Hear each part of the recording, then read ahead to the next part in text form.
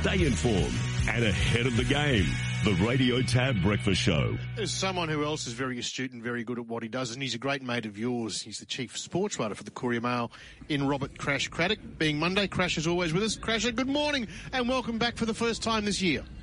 Oh, Paul, it's just great to be back and hearing your dulcet tones, and Ben, and well done, Ben. You've made I just got a text a minute ago from a listener who said you've made a bigger splash today than that horse that escaped at the Gold Coast and jumped into the canal. So stop how it, good's Crash. that? Stop it. Wow, you've just completely pulled that out of left field and made it up, I may suggest. But thanks anyway, old mate. Hey, I tell you know how the trainers have these recorded reports on their horses? Wouldn't that have been a classic? Because they're normally in monotone, aren't they? Yeah, escaped from the barrier, went down a canal, they had to rescue it out of the canal. Like, it just would have been one of the all-time great sermons, wouldn't it? At least you know, Crash, next start you know it's a wet tracker. That's right. When you say he's a swimmer, we believe that. Hey, Crash, look, I was just thinking about something before. Ben being from Tasmania, and we had this discussion, or we saw this discussion with the Prime Minister about this new stadium proposal for an AFL team coming out of Tassie, and he said, no, if he goes down there, it's got to be a multi-purpose venue, and it can't just be in Hobart, it's got to be AFL played in other parts of the states. What are your thoughts on from both of you? Ben, you first. Well, firstly, I'm not Tasmanian. I don't know where you pulled that from. You were telling me your mum was from Dover. Well, that doesn't... No, I said she lived down there towards the end of her life. That doesn't make me Tasmanian. That's highly offensive, Paul Thorntel. Take that back immediately. Look, I think an AFL team in Tassie would be fabulous. However, one thing saying that, isn't it? Just the corporate support and the cash they need to make it work. I sense they want to. Will they? I don't know. What do you reckon, Crash? I think it'll get there eventually, but I think the push for a new stadium is a little bit extravagant, to be honest with you. I've just felt that, you know, just going down there for test matches in cricket, you know, over a lot of years. I love Bellerive Oval, or Blunsdon Arena, as it's now called.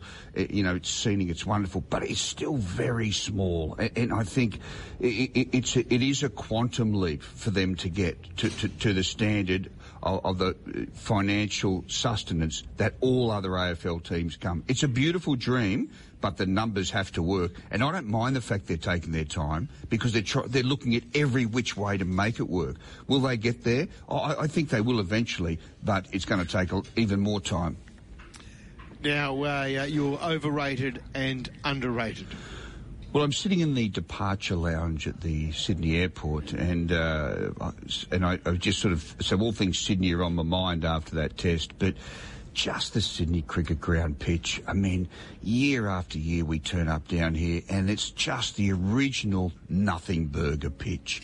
You know, Australia's had won only 3 times here in 9 years, but it hasn't lost. You know, just all these rained out draws and the flat deck. We pump up the spinners, but you know what? The spinners struggle here. It's the most overrated spinners deck in the country.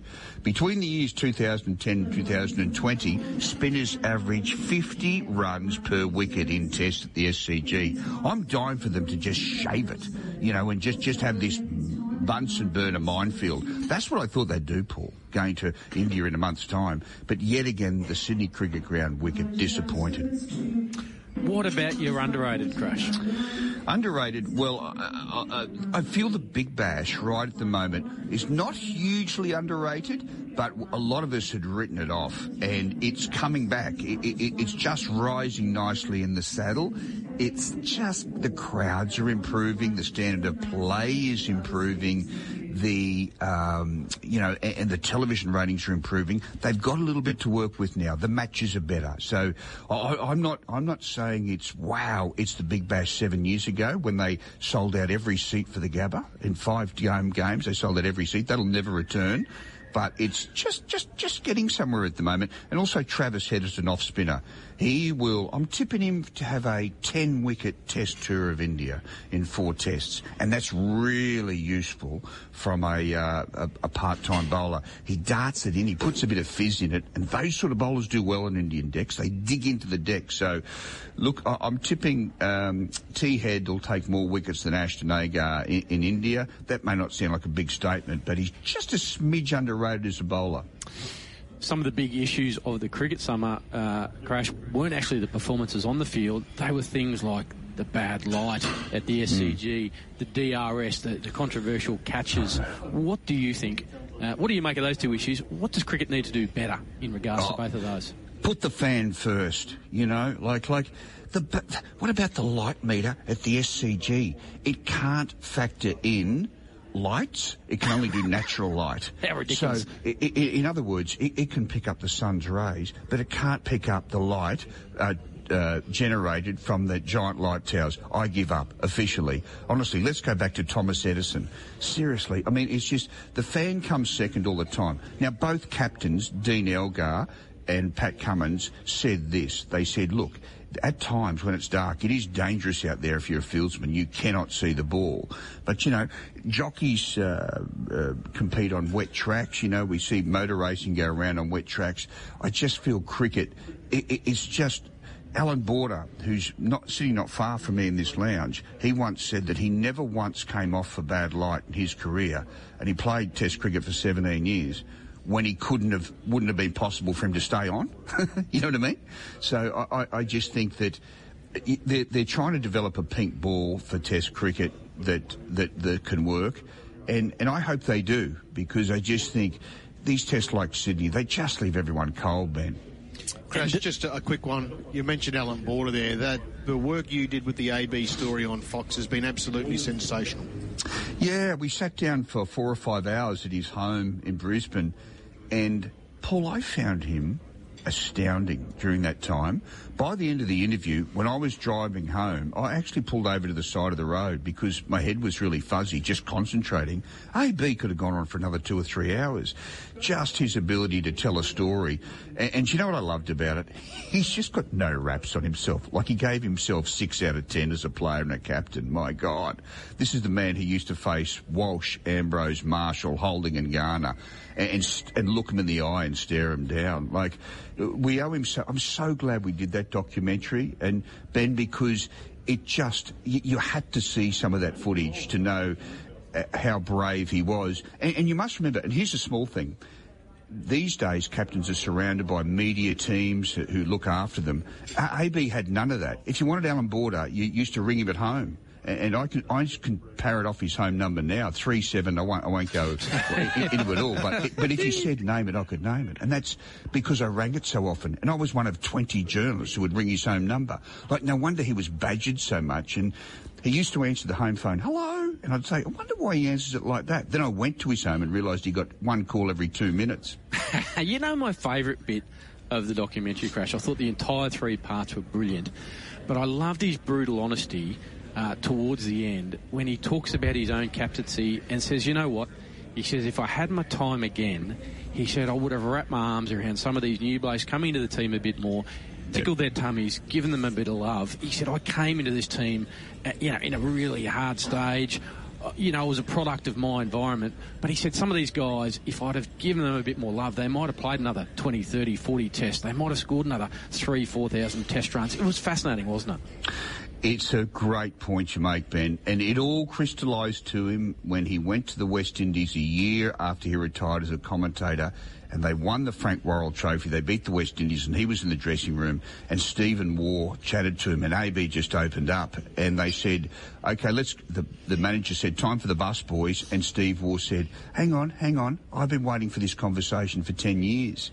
And in the 10 years they played together, Border and Waugh never had a long conversation. And Alan really regretted that because he said that was the era. He said, we played in the era, there was no sports psychologist. There was no softness there.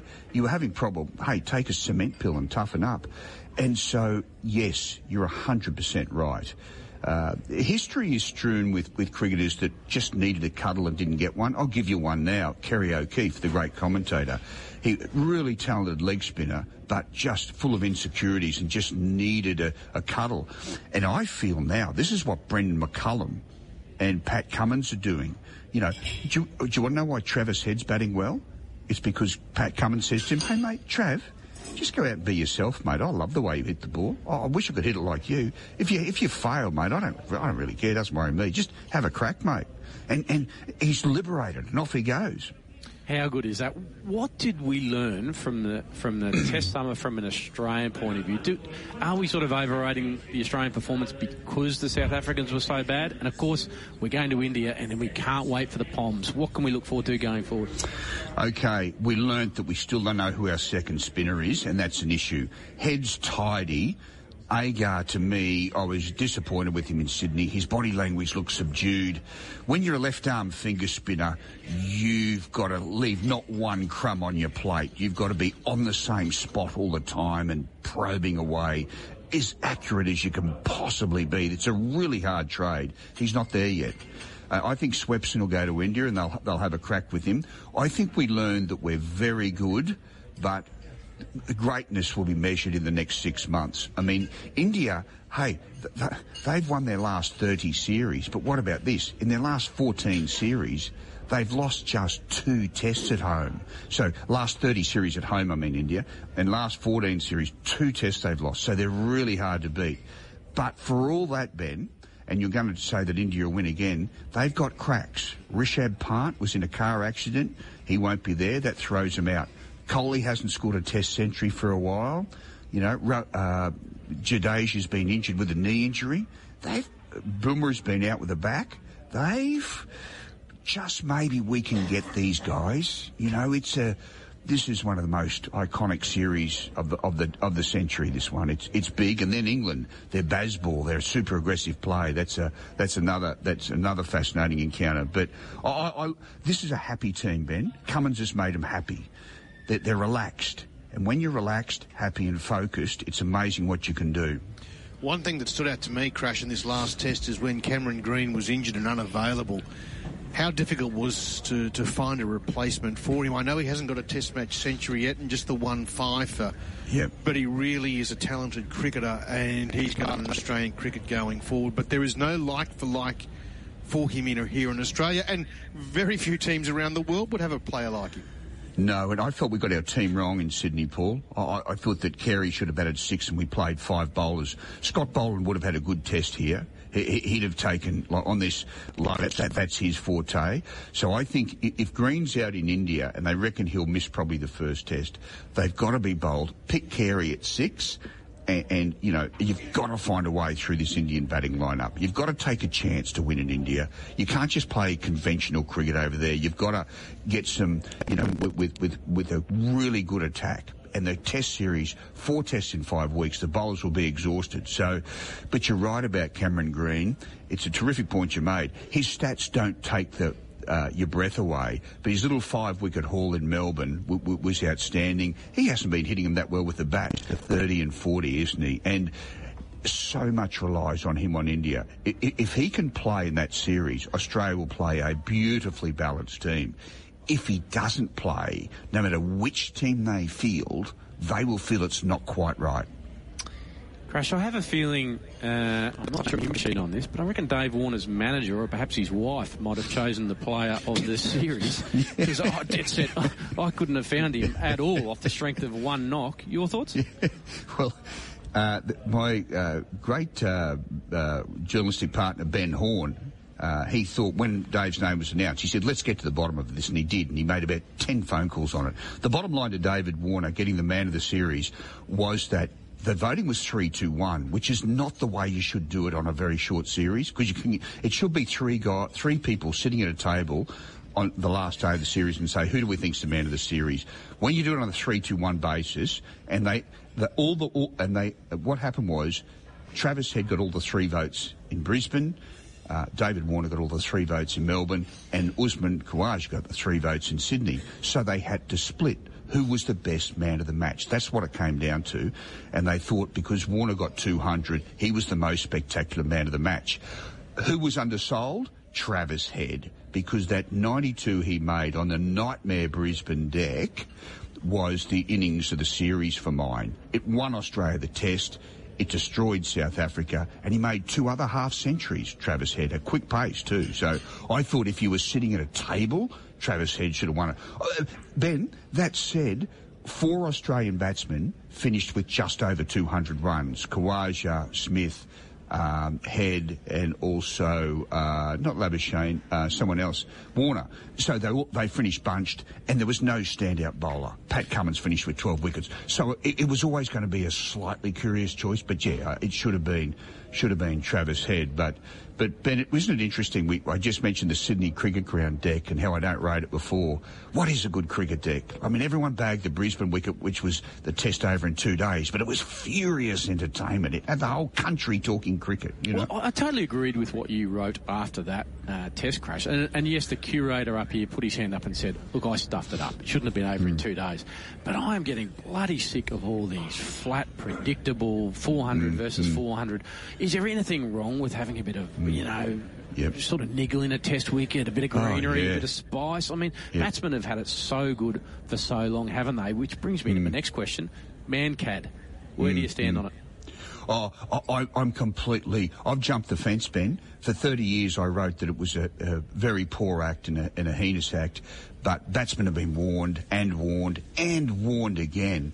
And I just think that I have zero sympathy for any batsman who gets man-catted. I think... And I changed when I spoke to an umpire. And he said to me, you know what, mate? You should be in my position. You look down and you try and spot a bowler's foot landing, and if it's 1 millimetre over the crease, it's a no ball. You spot that with your left eye, all right? And he said, in your peripheral vision at the other side, you see a batsman halfway across the Bass Strait. Like, he's gone. And he said, oh, that's all right. That's the way we do it in cricket. He's allowed to float. So he said, with my left eye, I'm penalising the bowler, and the batsman's too. So I just think batsmen have had enough warnings. I knew old Bill Brown, who was the guy who was man-catted initially in 1947, and he said, mate, it was my fault. I deserve what I got. And Vinu Mankad and Bill, they ended up okay. Vinu's son made a special pilgrimage from Calcutta to Bill's home in Castledine to have morning tea with him to make sure that Bill was okay with the decision. This is 50 years after it happened. Crash, we've got to talk about the Brisbane Broncos, but before we leave cricket, we've got to talk about South Africa now. The only tests they will play at home this summer is 2 tests against the West Indies in March and April. That's the only test cricket they will have. They have got 28 tests scheduled over the next 4 years. Clearly, they were totally outplayed against Australia. I know they didn't have Devon Peterson here. I know Quentin de Kock's retired at 38 and Markram was unavailable. They would have made a difference to their batting. But something is wrong there. The administration has been changed a number of times, and it seems as though they're putting a lot of emphasis now on white ball cricket simply for financial purposes. Yeah, they've gone bust, basically. And as Dean Elgar said yesterday, their currency is just, just so poor that they're in serious strife. So they've sold a new 2020 competition starting in January, of which every team's been bought by IPL teams. So there's no room for test matches. My old mate Neil Manthorpe, the South African journo, when he got off the plane in Brisbane and the doors flew open at customs, the first thing he said to me on December 8 was, are you ready for the full 11 days of this test series? We're going to get slaughtered. Like, he knew this was coming. Paul, it's sad, and there's so many... Dean Elgar at his press conference yesterday said there are things happening that I cannot tell you which affected what happened here. Now, I don't know what they were, but South Africa always has trouble behind the scenes with its racial quotas, and I know there's continued anxiety. I mean, I see little things, like here's one thing. Their fast bowler Ngidi, for me, just to the naked eye, honestly... He honestly looked about 6 kilograms overweight. He just didn't look fit the whole time. And I thought, is anyone cracking the whip there? So, little things behind the scenes are really unsettling them. But I'm worried about them because I think they're gone and may never be back. This great nation that beat Australia in Australia 3 times, I mean, they will never play another Boxing Day test. They're not down to play one ever again. To come at that time. So it worries me because they're the sort of nation. India will always be India. Australia will always be Australia. England will always be England. But Test cricket can't just be 3 nations. And this and South Africa are in a nosedive, and I don't see how they get out of it. I really don't. Well, what we don't want to have here in Australia, Ben, is what we just had this last summer, where we have 2 summers out of 4, India and England, and it's sensational. Then we have West Indies and South Africa, where it's just a complete non-event with the tests. Yeah, I mean, Crash, you were there. So, I mean, you know, I obviously formerly covered cricket. So when you're sitting in a press box close to the action, maybe you get a different take on it. But to be honest, I found this summer, the test summer that is, largely boring. It was so predictable. You kind of knew what was going to happen before it happened, and that's the worst kind of sport to me. We love the great unpredictability of sport, don't we? That's what makes it so great. That's why we love it, and there was none of that this summer. So to me, it was a pretty flat old summer. Oh, yeah. And I felt it, Ben, in this game. You know, we love a contest, and South African captains of the past, too, were tough. I remember Graham Smith deliberately stirring up Warney once, you know, and sort of saying, oh, geez, Shane Warne has some egg on his face. I mean, that's brave in an Australian summer. Faf du Plessis, you know, he used to love it when David Warner came at him really hard because it's fired him up. And his greatest record was against Australia. There was none of that this summer. Australia had a plan to take out Dean Elgar, and he averaged 10 for the series. He was the only wicket that mattered. And you know, it was just, yeah, sure, Australia were good, but gosh, they were weak, South Africa. And that's a hard sentence to say, because I really have liked watching them play over the years. And even when they came out of the apartheid era, when they had none of the facilities they got today, they were just tough, raw-boned characters, callous, and all these guys. There was none of that. No fibre whatsoever, Ben. Crusher, unfortunately we're out of time, and we wanted to talk to you about Selwyn Cobbo and the Brisbane Broncos, so we might catch up with you a little bit later in the week to get you a comment on that, if that's okay with you. Sure, yes. I've got plenty to say on that. It's an extremely embarrassing and unsettling issue for the Brisbane Broncos, and you know, they've got some questions to ask and answer. But it's been great to chat, boys. Thanks a lot. Thanks a lot, Crash. There he is, Robert Crash Craddock, and we will get him back in the next couple of days to do that.